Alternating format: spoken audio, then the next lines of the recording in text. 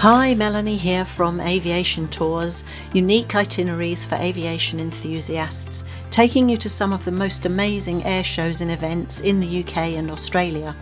They're leisurely, comfortable, fun, escorted, and to all the places you've been wanting to visit.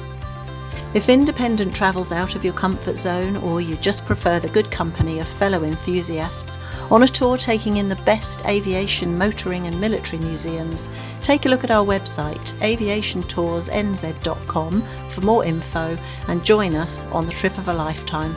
Or call me for a chat on 021 076 8308. Wings Over Britain is proudly supported by the New Zealand Bomber Command Association, telling the stories of Bomber Command and the New Zealanders who served. Wings Over Britain and the Wings Over New Zealand show greatly acknowledges the fantastic support from Peter and Carola Wheeler of the Hauraki Brewing Company. And we'd like to acknowledge the awesome support from Mel and Kev Salisbury and Aviation Tours NZ. And a huge thanks to all the others out there who kindly supported the tour and the series. Without them, the series wouldn't have been made.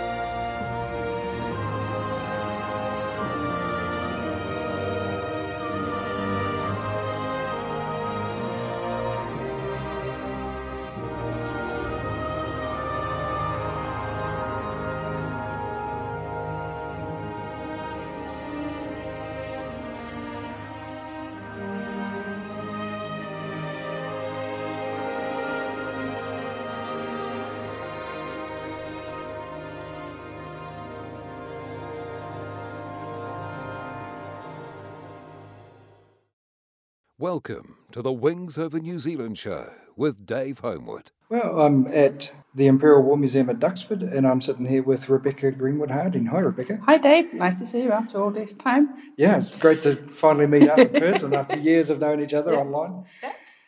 Now, your position at the museum here? My job title is Head of Technological Objects, which is a long-winded way of saying I'm the curator in charge of all the large objects here, so all the aircraft, the vehicles, the ordnance, communications equipment, and so on. So, as you can imagine, I'm quite busy. Yeah. How long have you been with the museum, and how did you sort of get into this?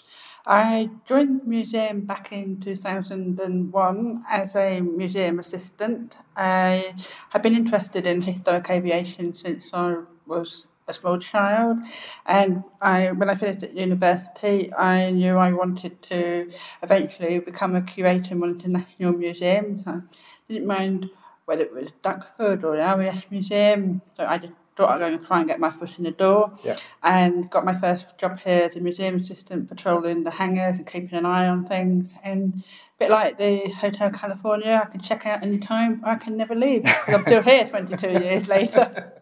I seem to recall that you used to put online on the forums that your main job was dusting the planes. Yes, that became a bit of a running joke, because at the time, the museum assistant, one of our responsibilities was just keep an eye on the objects and just kind of dust them occasionally. So I became known for walking around the site with a duster tucked in my pocket, and sometimes a fluffy duster as well for the harder to reach places.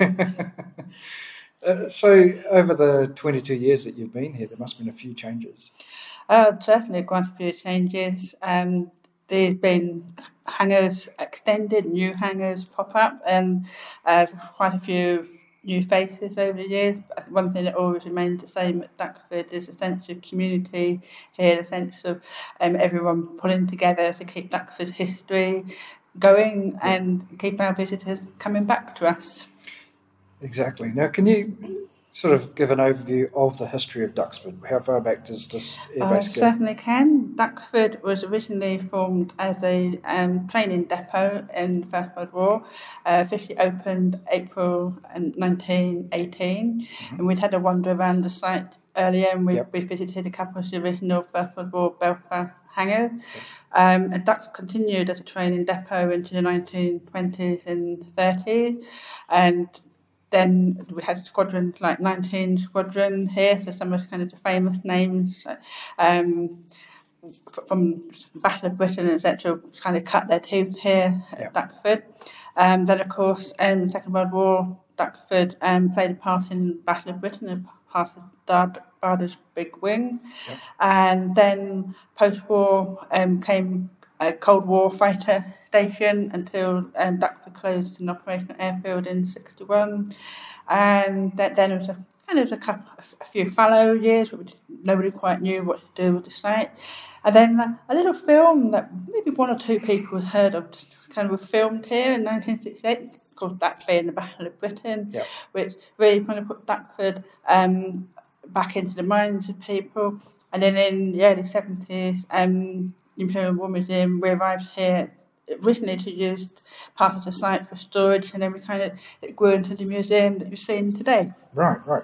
So the Imperial War Museum has a London branch at Lambeth, and was that really the only museum at that stage before it came here, or? Pretty much, yes. The Imperial War Museum was founded in 1917. We've had a couple of sites over the years. We've been in Lambeth Road since the mid-1930s. We also hold HMS Belfast, currently moored up on the Thames. So that we kind of acquired Belfast around the time we were moving in here. And of course, we also have the Churchill War Rooms come under umbrella. So. Right. So Duxford was really kind of the second of our sites, and now one of the five. Right, of course. Of course, in that little overview of the history, you did mention the Battle of Britain, but after that, this became an American base as well, didn't it? It does indeed, and the Americans arrived here in 1943. And they were here until the war ended in 45. And certainly that you can still see evidence of the Americans here. There's a couple of the smaller buildings across the road we looked at this morning. Temporary buildings set up by the Americans 80 plus years later, still in use today. I guess a temporary building in England could last for a couple of hundred years. Yes. Temporary 100 years ago meant something quite different to now. So originally in the Battle of Britain, there was Spitfires here with 19 Squadron. When the Americans came, it was Thunderbolts and Mustangs. Correct, yes. So it's seen a few interesting fighters, and of course there's a lot of interesting fighters based here now as well. There are indeed. Ever since Duxford the museum arrived here in the early 70s, we've had various on-site partners. We talked about the East Anglian Aviation Society earlier. Some of the society that split in the early 70s, and some went to Baton working in the museum there, and the remainder stayed here and became Duxford Aviation Society, who is still one of our main site partners today. They're all the separate airliners on the site, including Concorde, belong to the Duxford Aviation Society. Then, of course, we have a number of flying partners here, including Aircraft Restoration Company and the Fighter Collection, so on. So there's always something going on here at Duxford. Absolutely. And, of course, another one of those flying companies here is the Old Flying Machine Company, which is... It is indeed. Quite famous. And of course, Old Flying Machine Company have one of the most famous Spitfires of all. And secretly, MH-44, she's actually still my favourite of all of them. Of course. And of course, that was run by Ray Hanna, who was a Kiwi, so we've got that nice connection there. So. Yes, and we miss Ray and Mark here very much. They were great personalities, and they're always fondly remembered here at Duxford. I bet the place is a little bit quieter since they've gone. I would imagine so, yes. So you've taken me around some of the hangars this morning, and there's some incredible artefacts and interesting aircraft on display. I wonder, have you got a favourite amongst all of the actual Imperial War Museum artefacts? The favourite for me has to be our Hawker Hunter. Teeth Tango, as operated here by 65 Squadron during the 1950s. So she's a true Duxford veteran, and to me she represents the soul of Duxford. We've been very fortunate to have been supported by a number of the old Duxford veterans. Yeah. I'm not calling them old Ducks, they're named Old Ducks. They supported us extensively over the years with their stories. So when I look at Teeth Tango, I don't just see a beautiful aircraft, which obviously she is, but I see the Duxford veterans, but as 18, 19-year-olds learning to fly, working on aircraft like Teeth Tango, going about their daily business. And they are just as much a part of the Duxford story as our artefacts are. Absolutely. So that Hunter was part of the defence of Britain.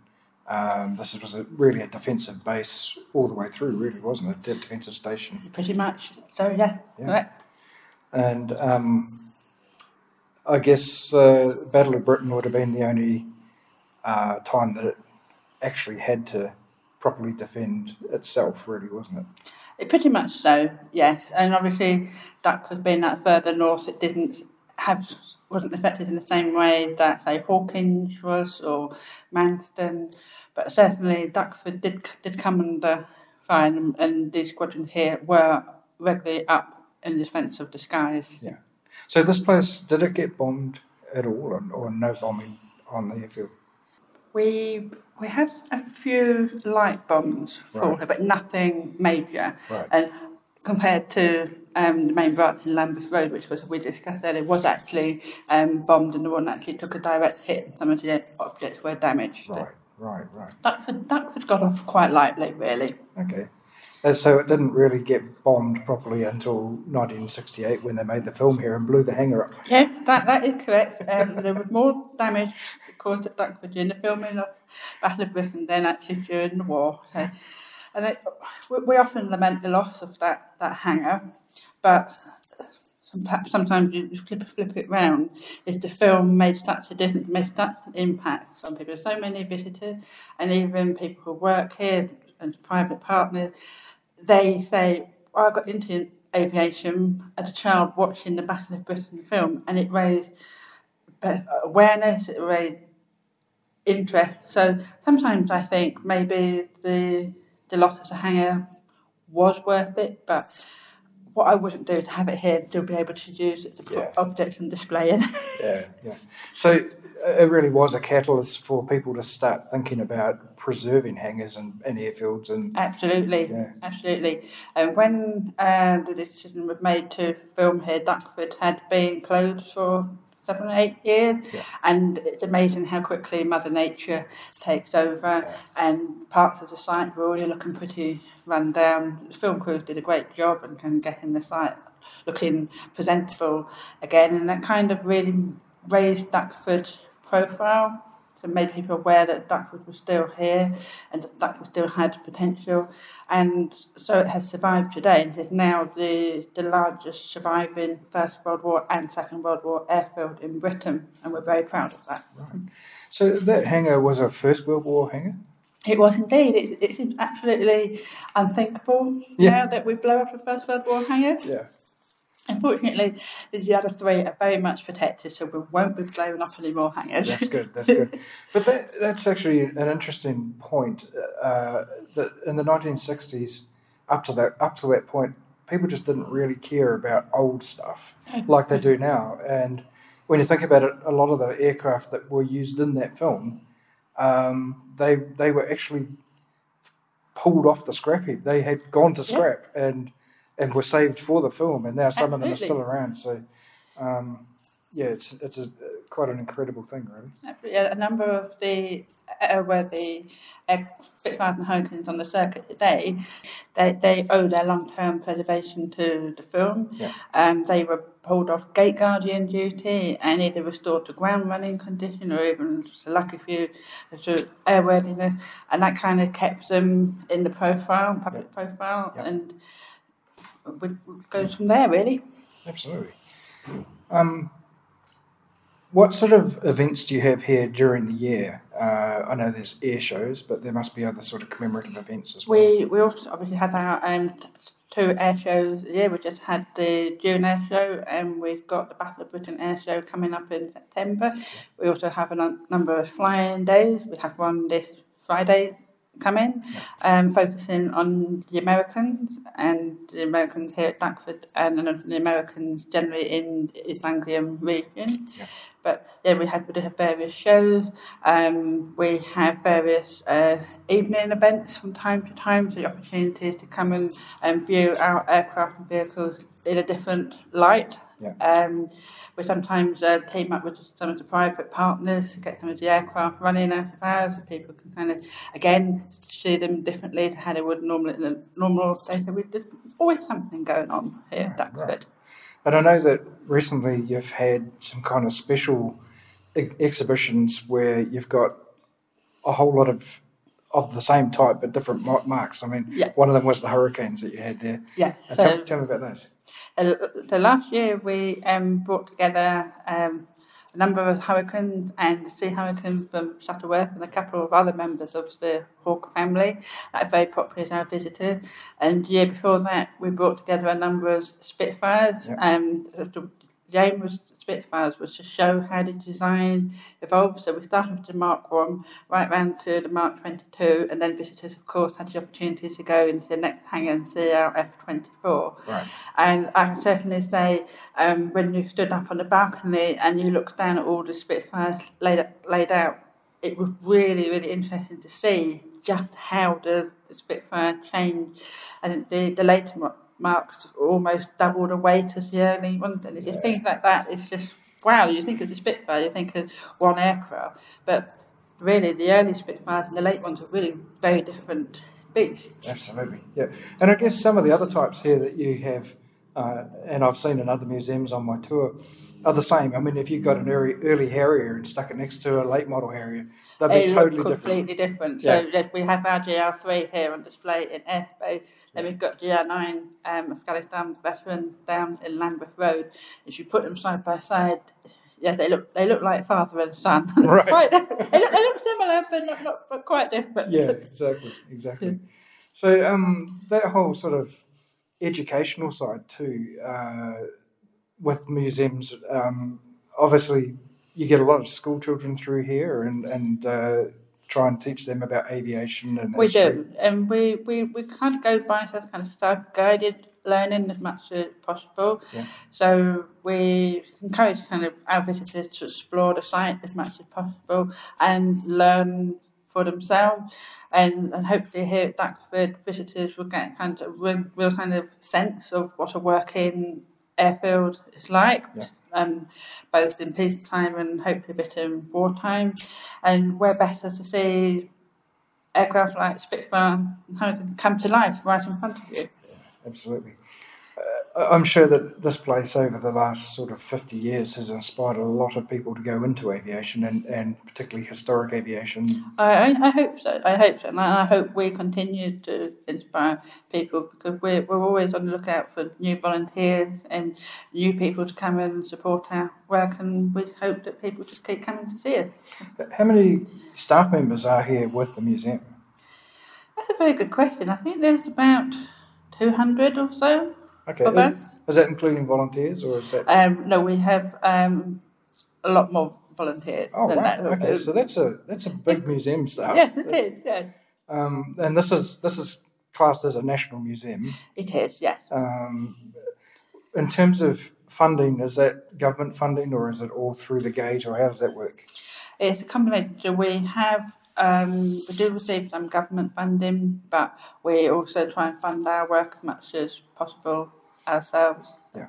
I guess you work with sponsors and partners and various things as well. And the air shows must raise money and all that sort of thing. So, I mean, you would be forever trying to find new ways to keep the place going, I guess. Just Yes. like every museum, whether you're big or small. Well, everywhere with rising energy costs and the impacts of the pandemic are still being very much felt. Yeah.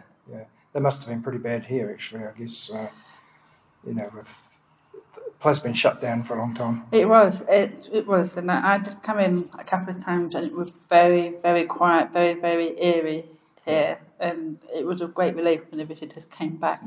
Yeah. So we had a look in Hangar 5, which is the restoration hangar. Tell me what's going on and what we can see in there and what will be rolling out in the future from there. Well, when we took the site over in the early 70s, we used Hangar 5 as kind of like a conservation base, and that's exactly what we're still using it for 50 years later. Yep.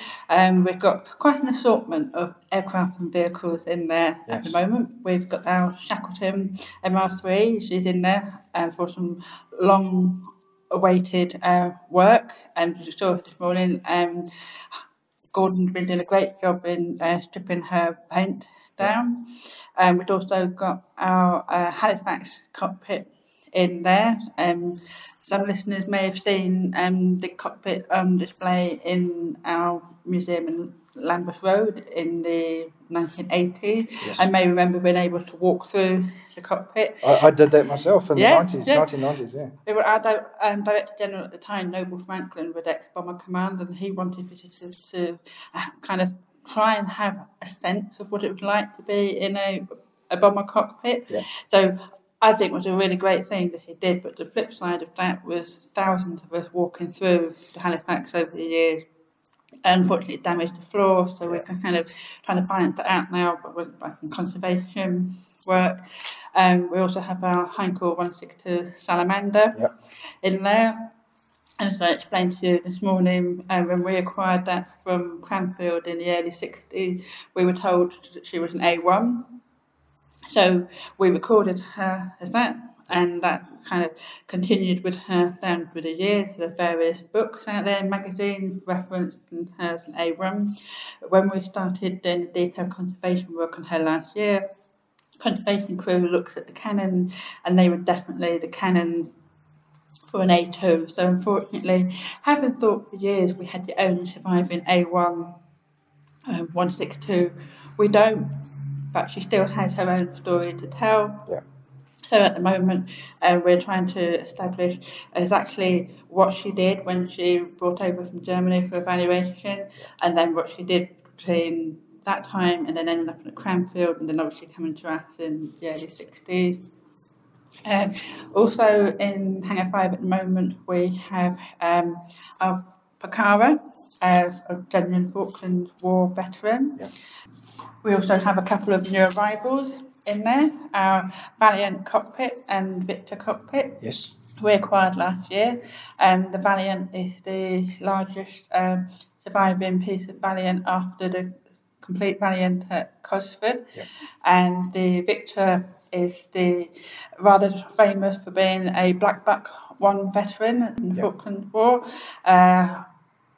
On her way to refuel one of the Vulcans for the raid, and her refueling probe broke, so she had to transfer her fuel to another Victor and return to Ascension Island. And obviously we have complete Victor that we finished storing last year, and she came to us in 1975, so the acquisition of the Victor cockpit enables us to tell a story that we can't tell with our complete aircraft. Right. So that's kind of one thing we do, is kind of tell as many stories as we can, many personal stories as we can. Yep. And the Victor's definitely going to help us do that. Right. And of course, on the walls in that hangar, you've got one side's got a whole array of different bombs, and the other side has got a whole array of different engines. And there's a few quite special engines on there. There are indeed. Our engine wall is very popular. There's got, amongst the engines there, we've got the Red Baron's engine from the aircraft he sadly lost his life in. Amazing that survived. I know. Then we have a very early Derwent 1 engine.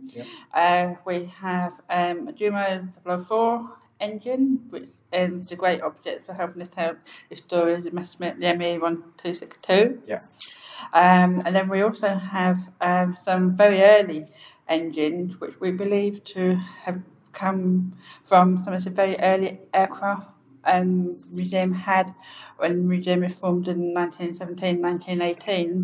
And in case anyone's wondering what happened to the rest of the aircraft, unfortunately, in the 1920s, the museum had to move and had to kind of reduce down its collection, and it's been utterly impossible to comprehend now. A bit like blowing up the First World War hangar. Yeah. The museum thought, oh, we'll keep the engines and scraps the rest of the aircraft.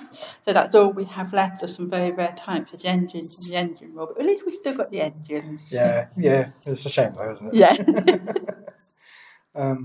Although I guess these days you could rebuild the aircraft around the engine, and you could actually claim that you've got the Red Barons. A bit like Trigger's broom. Yeah, exactly. I think the conservation team, they've got enough work to do. Yeah, exactly. There's a lot of work just on that Shackleton. I mean, I had no idea how massive that thing is. Yeah. It just seems, I guess because it's a tricycle undercarriage, it seems much bigger than the Lancaster and the Lincoln.